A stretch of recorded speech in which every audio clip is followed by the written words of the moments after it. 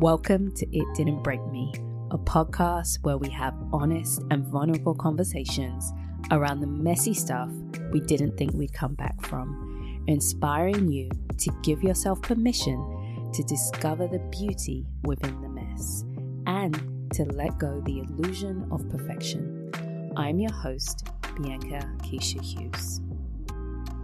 Hello there, and welcome to the It Didn't Break Me podcast. I'm your host, Bianca Keisha Hughes, and thank you so much for listening. I really appreciate you being here and tuning in. This is season 2. This is episode 9, and of course, I have a guest willing to open up and share their story of something they thought would break them, but it didn't. And one thing about this guest, as you will find out and discover, they give an accumulation of things, not this particular one event. And I really appreciate their perspective. I was also very excited to speak to this guest, and when you get a listen, you'll understand why. My guest today is Has. Has is just a man, a human. At 34 and having spent over 10 years climbing the career ladder and setting himself up for success, he realized something wasn't quite as it should be.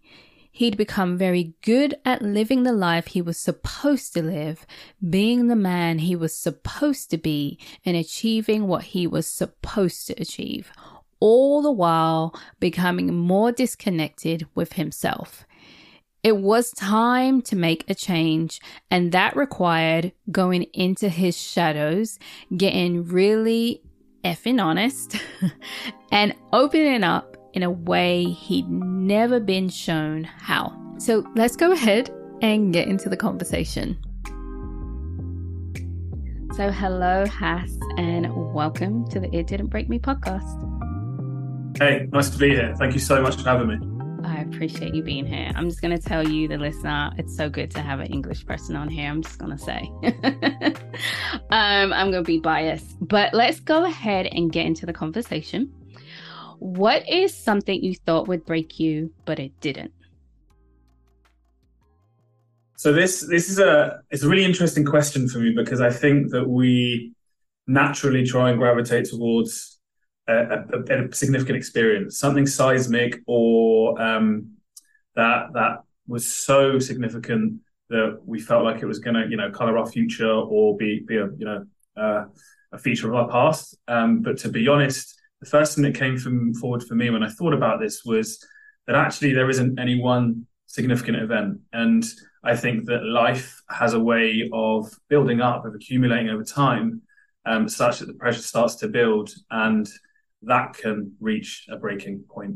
And so for me, it was really just a culmination of small, insignificant events, actions, micro traumas, whatever you want to call them, that were just constant. And I always like to use the analogy of like a drop. And a drop by itself isn't going to do any damage, but if you keep hitting the same spot over and over and over again, and you don't really acknowledge the impact that's having, then eventually you're gonna leave a really, really big mark. And so for me, it was a combination of a lot of different factors over a long period of time, and a little bit of neglect perhaps on my part, that led me to a point where I realized that if I didn't reconnect with who I wanted to be and what was important to me, then I was at risk of breaking.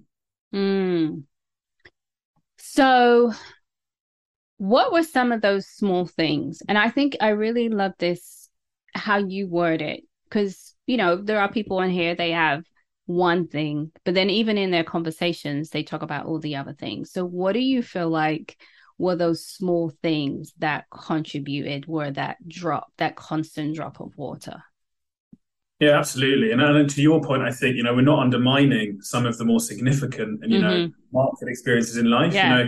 The war, abuse, all of these major events are obviously significant, and we should absolutely acknowledge how much of an impact they can have. But even around those, and even if you haven't had those, there are still all these other experiences. And so when I look back, and ultimately as part of my future as well, it will be aspects of, growing up feeling like I needed to be a certain way. And, one of the things that we connected on was perfectionism, and the notion that I always felt like I needed to strive to be the best at everything. And there was absolutely no give. And so when I tried something new, I needed to be good at it immediately. When I got a new job, I needed to be the cream that rose to the top immediately. I needed the best grades. I needed to be the best sportsman. I needed to earn the most money. And it was also in terms of relationships. So needing to be the individual that everybody could rely upon. And as a result, being unable to be the individual that was able to rely on others. And then a culmination of the need to step into this idea, at least for me, of what it meant to be a man, which was to have this hard independence and revoke the notion that I could also be interdependent and would actually need to rely upon and lean on those around me, because that somehow undermined the idea I had in my head of who it was I was supposed to be and how people would judge me for it. And so a lot of this stuff came together for me. And I found that I was becoming someone that I didn't want to be, almost more triggered and less aligned with the idea I had in my mind. And that perfectionist in me came roaring forward and basically just went, look at how far you are from where you should be. And so it's a vicious cycle. And the cycle was going down and I was spiraling. And it got to a point where I realized that actually I needed to acknowledge something was not necessarily wrong, but not how it should be. And that's the point at which I decided, you know what, now is the time to open up to myself before I can then start to open up to other people and think about, what's out there for me in order to help myself. Wow. Thank you for sharing that. One of the things I think so many people can relate to the pressures and the expectations of life and what people are expecting from us. And you also have a perspective of a man and what is expected in the pressures, right? They're different. It can be hard to come out of these roles that they have for men and women. What was that like for you, this expectations and your experience of this is what men are meant to do or should be doing? And you're like, okay, I'll do it, but this is not me. Yeah, and it's interesting because it takes a little bit of perspective and I think experience to get to a point where you're even able to acknowledge that actually maybe the role that you're playing, that you've been taught to play, isn't necessarily who you want to be. And, like you say, there are sort of gender roles irrespective whether you're male or female. But I do think we live in a current climate where the notion of toxic masculinity is thrown around very easily. And we've really started to assess the role of the man in society. And we're seeing, women with a greater expectation of vulnerability and emotional connection and availability in men. But are we actually doing anything to allow the boys that become men to understand what that means for them? Are we allowing them to learn what it means to, mature from a boy to a man and connect with your emotions and be vulnerable without undermining or relinquishing the idea that you're still a leader and a provider in perhaps a traditional sense, notwithstanding the fact that women can also lead and provide. And, the idea of polarity now we have is the notion of the masculine and the feminine, and that one carries the other. We can use yin and yang as an example, if you like, of that balance. But a lot of men, including myself, and particularly those who are beyond adolescence, if you like, have already gone through a school of thought, if you like, a school of experience that has divorced them from that idea. These are the guys that have been taught that life is a competition, and only one person wins, and, success equals victory, which means I am on top and you are below me. And that's a very male perspective, but it's not because men chose to be that way. It's because society taught them that that's how they got on top. And, I hate to say it, but most men are respected for what they achieve, for what they attain. The money that drops into the bank every month, or the house they live in, or the car they drive, or, the clothes that they wear, to put it really, really in a really shallow manner, not necessarily for their ability to connect with themselves and provide a loving and safe environment for family and friends. And it's reassuring to see that come in to the conversation. But we're a long, long way away from that actually being of real value. We kind of pay a bit of lip service to it at the moment. And so it's very difficult. If I look back at me 10 years ago, I know that this version of me now was in there, but he was more concerned with, playing rugby and being the best player, or out drinking his mates, or being this sort of lone wolf that was available to others, but not really available to himself, because that was weakness. And what I did was very quickly identify that, bury it, and focus on what I felt other people needed to see, because that was my marker for success. And it took a long time and a lot of effort to break that down. What was that like for you, 10 years ago, not being able to call what they define as so-called weak and kind of push that to the side? Like, how did that impact you? Or did you even realize how that impacted you? I mean, to be honest, I think it's the latter initially. You don't really realize. And even now, there's this kind of notion of ignorance is bliss, right? Because if you don't know what you don't know, and so you can't feel off the back of that. And there is an attraction, when I think about some of the sort of inner work and exploration that I've done, particularly over the last 12 months, which has not been comfortable. I have moments where I'm just like, man, if I just hadn't bothered, I'd probably be a lot happier right now, which is ridiculous, if you like. But it's that idea that ignorance is bliss. Like, I wouldn't have ruffled the feathers, I wouldn't have opened the can of worms, and therefore there wouldn't be all of this other stuff I need to deal with. But back then, I used to think of myself as maybe a little more emotional than other people and other men, and as that is a bad thing. That is a kind of, let's just, curb that a little bit, put it to one side and focus on what we can control in this ultra competitive world of men. But as a result, I think we now live in a world where men have almost paralyzed themselves. Like, we live in this voluntary paralysis of that we can't be seen to be wanting or going after the things that we truly desire. It's almost like we need to be quite blasé and unaffected by the world around us, and just expect all of these beautiful things, whether they're material or emotional, to fall into our laps. It's like struggling isn't attractive. Putting yourself out there isn't attractive because it's weakness, because it's going to open you up and leave you vulnerable. Ironically, that's all any of us really want to do, in my opinion. All we actually really want to do is just pull the barrier down a little bit and show ourselves, be seen for who we are. As a man, that is an extremely difficult thing to do. Yeah. Wow. What you're saying resonates so much with a conversation a friend was having. And he was saying exactly what you're saying, in the sense that men have been shown to live one way.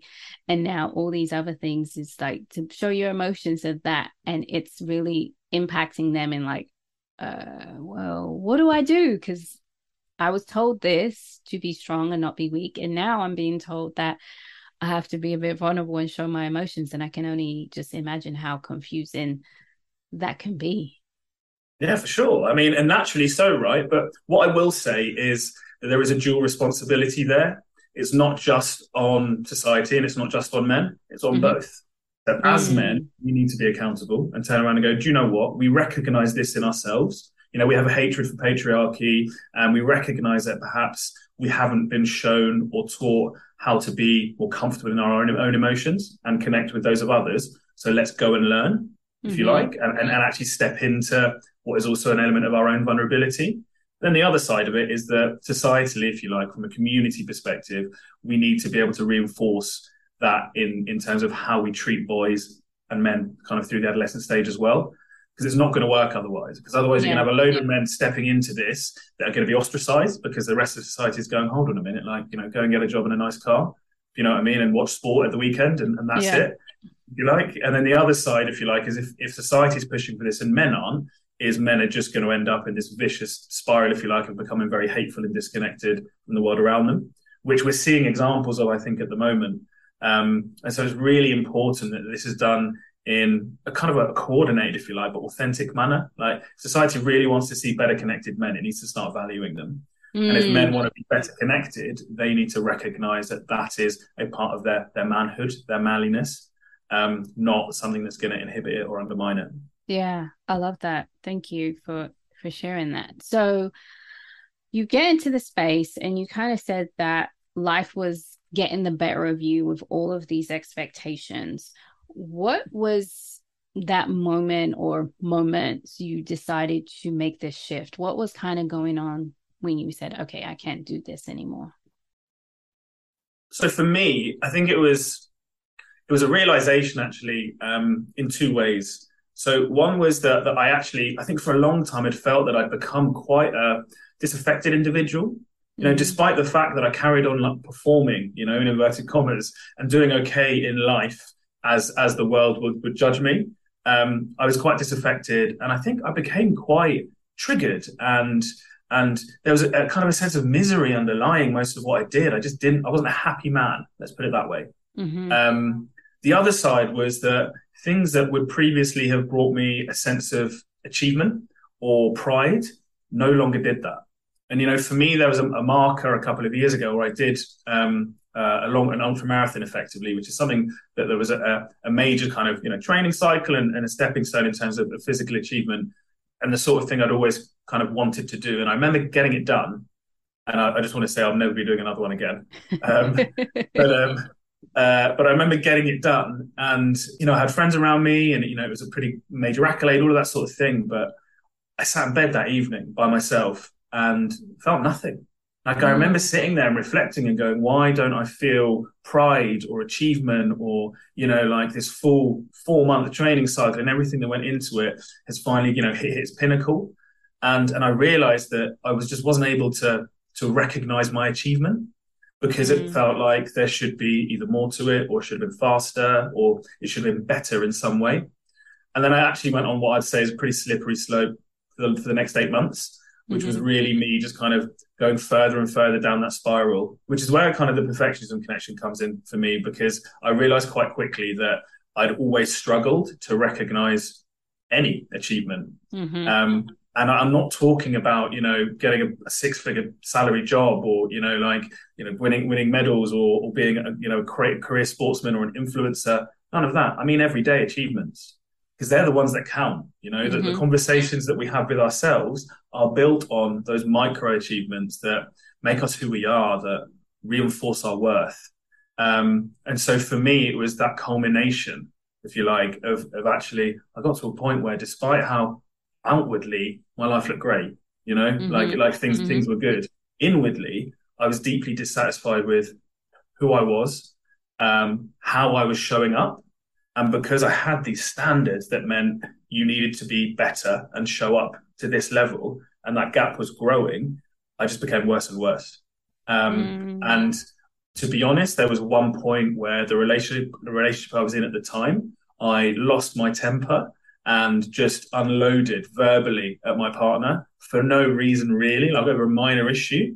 And when that situation ended and I came out of it, and that evening I went and sort of played some sport, came back and apologized, but I had a moment immediately after. I just went, where the hell did that come from? What was that about? Like, how did I manage to lose control of my emotions in such a way so as to afflict such sort of verbal abuse, because ultimately that's what it was, on somebody that I hold so dear? And that for me was the point at which I went, right, I need to go deeper into this, because this is no longer something that I can ignore. We need to find out why, and what it really means. And that's when I lifted the lid on it. Has the need for things to be perfect prevented you from something that you wanted to do? Sing karaoke, write a book, create a podcast, but you just don't feel like you have enough, or you know enough, or that you're even enough? I get it.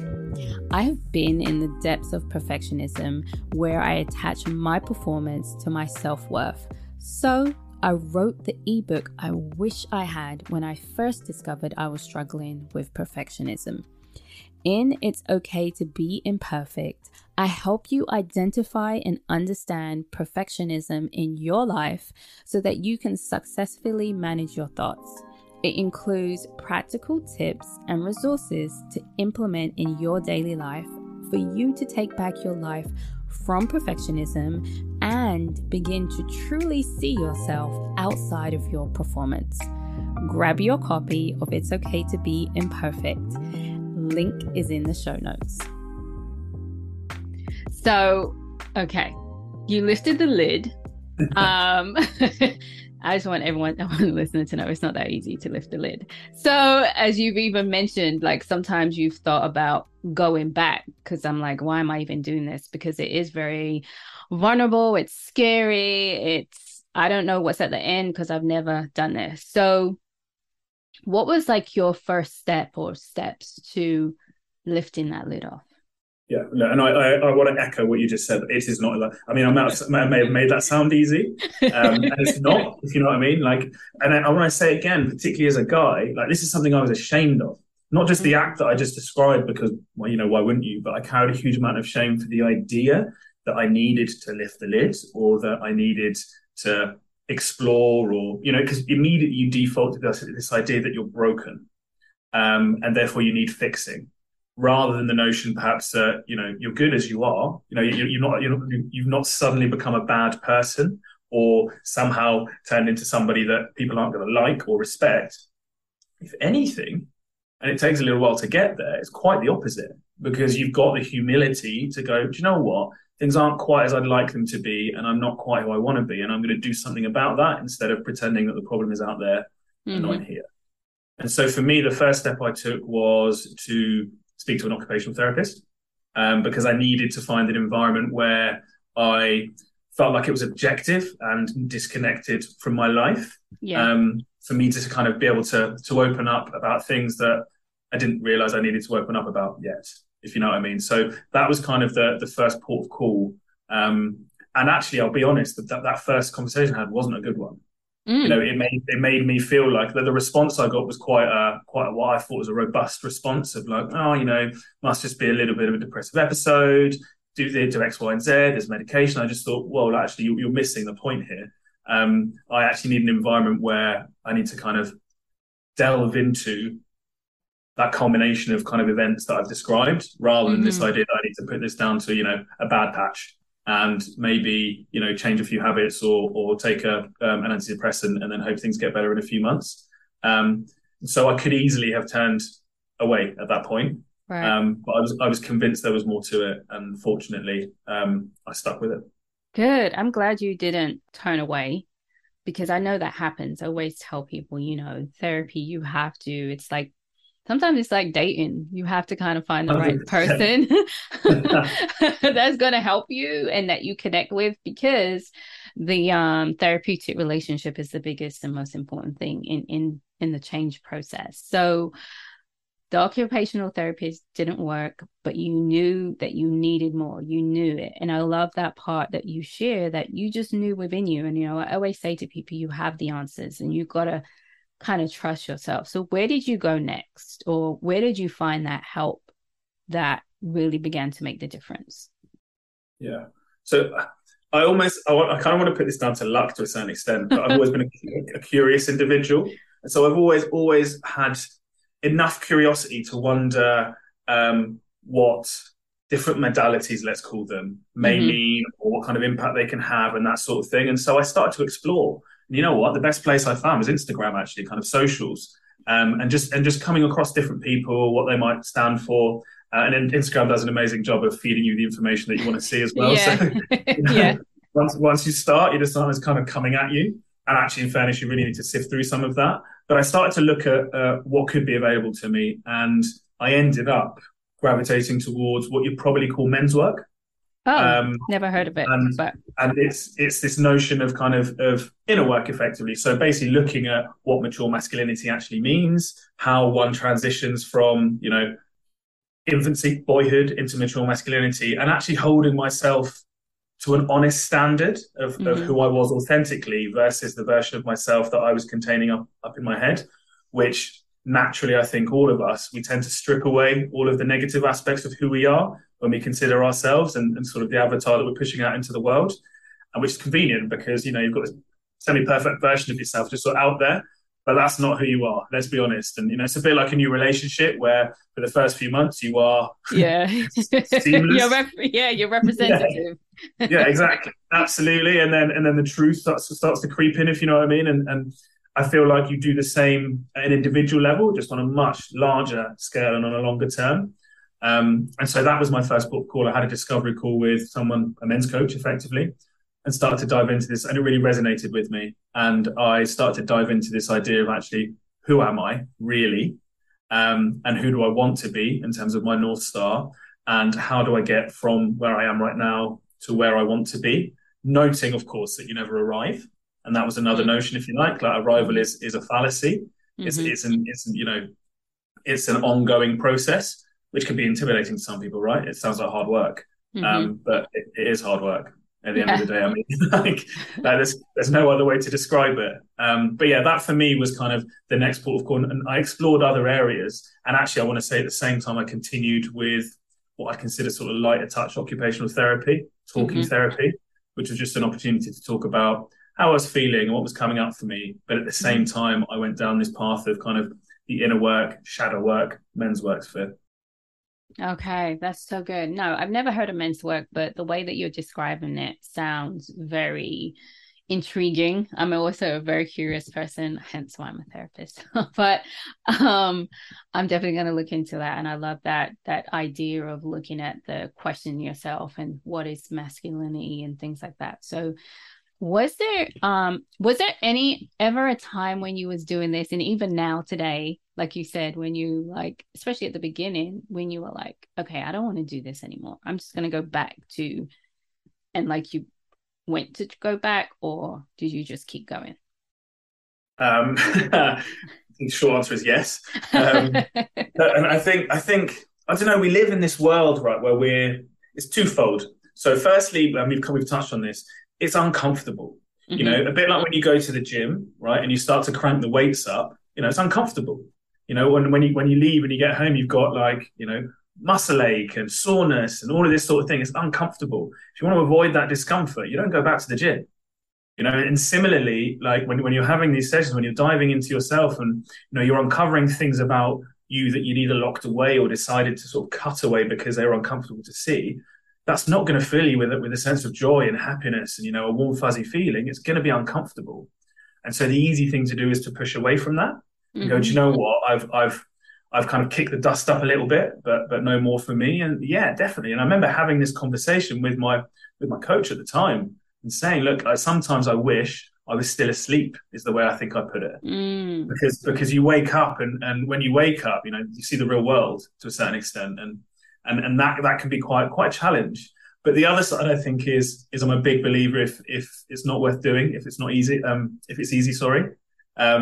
So it's this idea that there's got to be a challenge along the way, otherwise you're probably going up the wrong path. Yeah. And so from that perspective, yeah, it's a constant challenge, and that's why it takes a bit of discipline. Yeah. You know, you're not going to be motivated to do it every day. Again, a bit like who gets up for work every day and goes, yes, bang up for it. Do you know what I mean? Like sometimes you're like, do you know what? This is going to pay the bills. I've got to get on with it. Like I'm going to go through the motions. The other side, I think, is convenience. We live in a world that expects results immediately. You know, like so much of whether it's technological advancement or how we try and kind of convenience our lives about getting things done as quickly as possible. And putting as little effort in as possible. And so I think when you go down a path like this, whether it's therapy or otherwise, people expect results really quickly. You know, it's almost like bang, done. Yeah. Okay, we've had 2 seconds. Am I fixed? You know, like, and it's a case of like, well, you need to really reassess how this is going to work. Because if you're 20 years old, for example, you know, then you've got 20 years of gathered experience. You've got your family of origin, like everything culminating to that point. You know, even if you're a really cheerful, happy individual, as the case may be, the idea that you're going to unpack all of that in 2 hours is preposterous. Oh, yeah. No way. Yeah, absolutely. But I think we still have that notion, right? Of it should be relatively quick. And so I think that's also an easy trigger for you to kind of give up and be like, oh, it's not working. You know, I've done this for a month already and it's not working for me. So I think patience is a massive factor as well. Okay. I love that. Thank you. So was there anything else along the way, you know, on this journey that has been helpful for you? Any people in your life or anything like that? Yeah. I think that it's important that you recognize what's kind of valuable, what's good in your life. And I know for some individuals at certain points, but most individuals actually at certain points, sometimes it can be difficult to do that. Because of the perspective where you're at the moment. For me, it was important that I communicated what I was doing and to a certain extent why to the people in my life, some people in my life, even though that was one of the most difficult things to do, you know, like getting the lads, my friends around me to be like, by the way, like I've just gone and done this therapy session because of this. And, you know, the faces, the looks, the fear, like these are not conversations, as again, particularly men, are used to having. Mm-hmm. Between themselves, absolutely not. Maybe with significant others or family, more so, but only to a very limited extent. But it was important for me to vocalize that so that it wasn't this sort of isolated and in some way sort of fringe or shadowy thing that I was doing. Actually, it was just a very normal thing for a man to be stepping into a space that he hadn't been before, but for very good reason. And I've got to be honest, doing that resulted in so many people turning around and saying, you know, I'm curious about that. Actually, that could work for me. And people coming out of the woodwork, both that I knew and I didn't know, which really, really reassures you as an individual. And, you know, look, we're human beings. External validation counts. I don't care what you say. And just so through that loop, it was really, really important. The other thing for me is I created the Instagram page that we connected as a result of. Yeah.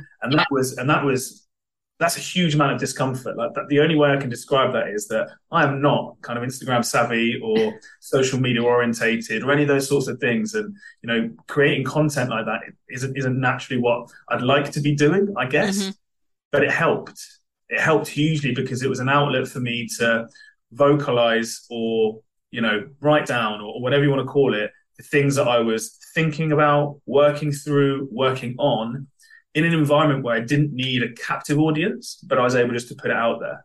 Yeah. And it almost created a bit of community. I ended up connecting with lots of different individuals that were much more like-minded. And from that perspective, you realize that, you know, you're not alone. You never have been, even when you've stepped into this space. But it did take that initial, like, I just need to get over this edge of fear.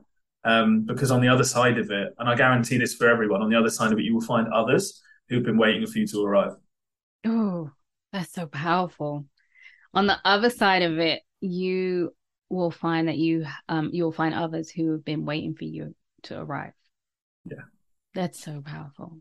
That is, you know, and it so falls in line with the whole point of this podcast. I always tell people, that's why I pick people aligned. Like, you're not alone. There is someone else who's going through this or has gone through this or has a similar story. You know, it doesn't have to be exactly the same. So thank you. Thank you. So where are you today? $1 million question. Where would you say you are? Do you know what? Like, there's one of the things I've learned more recently is as part of the human condition, you know, and I don't want to kind of overuse that term, is that we will always find ourselves in where we're supposed to be, I think is the first place I'll start. And that was a while ago, that was a difficult thing for me to acknowledge, you know, particularly if you're in a tough spot or, you know, things aren't necessarily looking up for you or you've gone through a really troubling time and it happens. You know, at the end of the day, we need to accept that life is going to throw up some tough cards sometimes. The people we care about will leave, you know, family will pass, all those sorts of things. And those experiences will not feel good. But accepting that, I think, allows us to prepare for the fact that we're not supposed to be elated and joyful and content all of the time. And that's been a major realization and acceptance for me over the last, say, 12 to 18 months. Because I do think as well, and a slight tangent is that we do kind of live in a world now where we're relentlessly pursuing happiness. Everyone's kind of just assuming that the way they should feel as many hours of the day as possible is skipping through the day. You know, everything's amazing. And it's just not true. No. You know, it's just not true. And it can't be as well, right? It can't be true because if it was, then we wouldn't have any notion of what happiness was because we'd feel it the whole time. And so for me, I've got to a point now where I'm much more comfortable being where I'm at any given point in time. And there will be some days, like all of us, where you'll get up and you'll feel a little bit disaffected, a little bit disconnected. Sometimes I can put my finger on it. Maybe I've not slept well, or I've, you know, there's a lot of pressure from work, or, you know, I've just been mulling over and overthinking certain situations and creating a bit of pressure that doesn't need to be there. On other days, I'll get up and just be like, you know what, life is good. I feel content. I'm so cognizant of what I need to be grateful for. You know, I'm going to take the dog out for a walk and the sun is singing and all of these sorts of things. And I'll also lean into that, if you like. And so where I'm at right now is I'm able to lean into wherever my emotions take me. And I'm also able to step back and reflect on how I'm feeling. You know, the idea of thoughts about thoughts, rather than believing the way we feel or the way we're thinking. You kind of step back and go, oh, okay, that thought's floated in, like what's that trying to tell me? How does that feel? And I can let that go. I can hold on to it, play with it a little bit, but it's not me, Mm. And then you start to build a bit of an awareness because you realize that actually 3 days ago I was up here, Mm-hmm. and today I'm down here. But in 3 days' time, I could be back up here. And the cycle continues. And don't get me wrong, there are things you can do. You learn about yourself, right? How you affect your own sense of worth and contentment. Big thing for me is exercise, physical Mm-hmm. exercise, and keep it moving. Journaling is important to me as well. So these are habits that I've built in. But I think it's really, really important to emphasize that whether it's me, whether it's you, whether it's the gurus on Instagram or the guys giving the TED Talks, we all have bad days. We all have Yeah. days where we don't feel like we're getting it right, where we feel like we are unworthy, where we feel like people are maybe, talking about us or all of those sorts of insecurities start to surface. And so I am in exactly that place right now where when that comes up for me, I remember that it's not necessarily true. Maybe it's going to hold me accountable for a few things, but my life is like it should be, a part of the human condition. And the ability to accept that now has left me with so much more peace than I would have had 18 months ago. Wow. That's so good. It's life. I love how you share that because it's life and we try to go into this perfect state and thinking things have to be perfect and it's not how it is, and adjusting to those highs and those lows. Absolutely. So is there anything, you said a lot of great stuff, but is there anything you would like the listener to know? It's a difficult question. And I think that the reason for that is because we are all so individual. Mm-hmm. But actually, the unifying factor is that we are all rowing the same boat. Mm-hmm. Like ultimately, no matter where you are, no matter your station in life, or what may be going for you or not going for you at this point in time, we are still united in the human connection. And so I think the big emphasis for me, and it kind of what we started with as well, is that every single moment counts in life. And I mean, not in terms of making the most of it, which goes without saying, but also do not discount or discredit the experiences you've had previously and how they may be influencing and affecting how you show up today and how you might show up tomorrow. All of it counts. And so when people turn around and go, oh, you've had an easy life, there's no such thing. You've had a hard life. There's no such thing. You've had a life. And a life is an individual experience. And it's a culmination of those to this point today. And so I think people need to give themselves a bit more credit for the life that they've lived. Stop looking left, stop looking right, and just focus on you. Mm-hmm. And try and be present with that and show yourself a little bit more compassion. We live in a punishing world that teaches us that we should be doing more always. We should be achieving more always. And every now and again, we should post a snap of it on Instagram to make everyone else feel bad about it, And so I think that taking a step back and going, I'm enough. I woke up today and I'm going to give it my best. No one else can ask any more of me. I love that. That's so raw, so real, so powerful. And I thank you for sharing. Something you said about perfectionism is that perfectionism is a standard that didn't exist and you're fighting a losing battle. And something you also said that really resonated is that perfectionism is grief. And the opposite of perfectionism is kindness. And that is literally that life you're explaining. Is it hard life or is it an easy life? That's that black and white, and it's just life. It's this rainbow of life. And I think your quotes and your things like that just say that. So thank you. Thank you so much. Thank you. You're welcome. Wonderful conversation. So last question, or actually Absolutely. 2 more questions, is what is something that is messy in your life today? So it could be emotional, it could be something physical. What would you say that is? I'll go emotional because that's kind of what resonates with me most. Probably won't surprise you. The messiest thing I think emotionally in my life right now is romantic relationships. And I'm really happy to be honest about that. And what I mean by that is that I haven't got how I want to show up in them and how I need them to be a part of my life or want them to be a part of my life figured out. And it's messy. It's messy in here, it's messy in here, and it's messy out there. But I'm comfortable with that fact, that I'm comfortable that I'm going to work my way through it, that, what's meant for me will find me.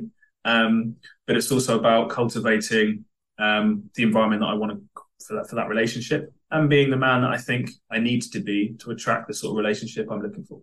Okay. Thank you. Romantic relationships. Ooh, that's a big one. That's a big one. So where can people shower you with love? Where can they find you? All the love. So Human Down is the Instagram page that I try and put a lot of kind of this content on. So that's at Hugh_man_down. And that's really just, me trying to be me trying to be vulnerable, live my truth, and hopefully people connect with me on that. So that's kind of the primary place. And I guess for me, the important thing with that is if you do come across it, feel free to kind of drop a message or reach out or, say what you're going through. The idea when I started it was to be interactive rather than just kind of, throw content at people. And yeah, I'd love to hear more about how other people are going through some of the stuff we've talked about or doing things differently. I want to learn from everybody as much as anybody may learn from me. Okay. Thank you. Thank you so much. It has been a pleasure, and we will put your information in the show notes. So thank you so much. Thank you. It's been an absolute pleasure. Privileged to have had the conversation. That was so good, wasn't it? So good. As you can guess, he is from England, so it was good to hear a fellow Londoner speaking. He's from England, I believe he's from London too, so that was good. And I'm sure all of you Americans love that, because I know you love the English accent. So, takeaways from the show. First of all, Haz was talking about he wasn't even aware of the cycle that he was in, the performance he was focusing on, that he wasn't being true to himself. And it took, some time in the build up. So I want to share that as a reminder to you, if you're listening to this, or you are not sure if this is for you, or if you are someone who is beating yourself up because you wish you knew earlier. Sometimes you just don't know. So hopefully you can be more kinder and more patient with yourself. The other thing is that he talked about the accumulation of things is what he thought would break him. So it wasn't just this one-time event. And I think it's so important that we highlight that. I talk about that often with clients, that trauma is not about this one thing that happened to you, or your frustration is not about one thing. It's about an accumulation of things that happen over the years consistently. And so I'm glad that we touched on that on his story. And then the other thing is that he talked about the men's work, right? And redefining masculinity and what it means for him, and connecting to his emotional side of him and how valuable that is, and how, it's interesting and good for him, but also tough in the process. So it was a very great conversation. I'm very much appreciative of him. If you are too, please tag him, let him know that you were inspired and what you took away. And don't forget to tag me too, Authentically Be You, and share this with a friend, a family member. I'm sure you have someone who would very much appreciate this. And this is male or female, because I think it matters to all of us humans. So thank you so much for tuning into the podcast. Were you inspired by this story? Here are some ways you can shower me and the podcast with your appreciation and support. Follow, rate, and review the show on your favorite podcast platform. Share the podcast via text with your people, with your tribe. Subscribe to the newsletter, where I share my personal stories of discovering the beauty within the mess. And lastly, follow me on Instagram at AuthenticallyBeYou for tips and insights on overcoming perfectionism, so you can embrace your imperfections and authentically be you. Thank you so much for listening to the It Didn't Break Me podcast, and remember to discover the beauty within the mess.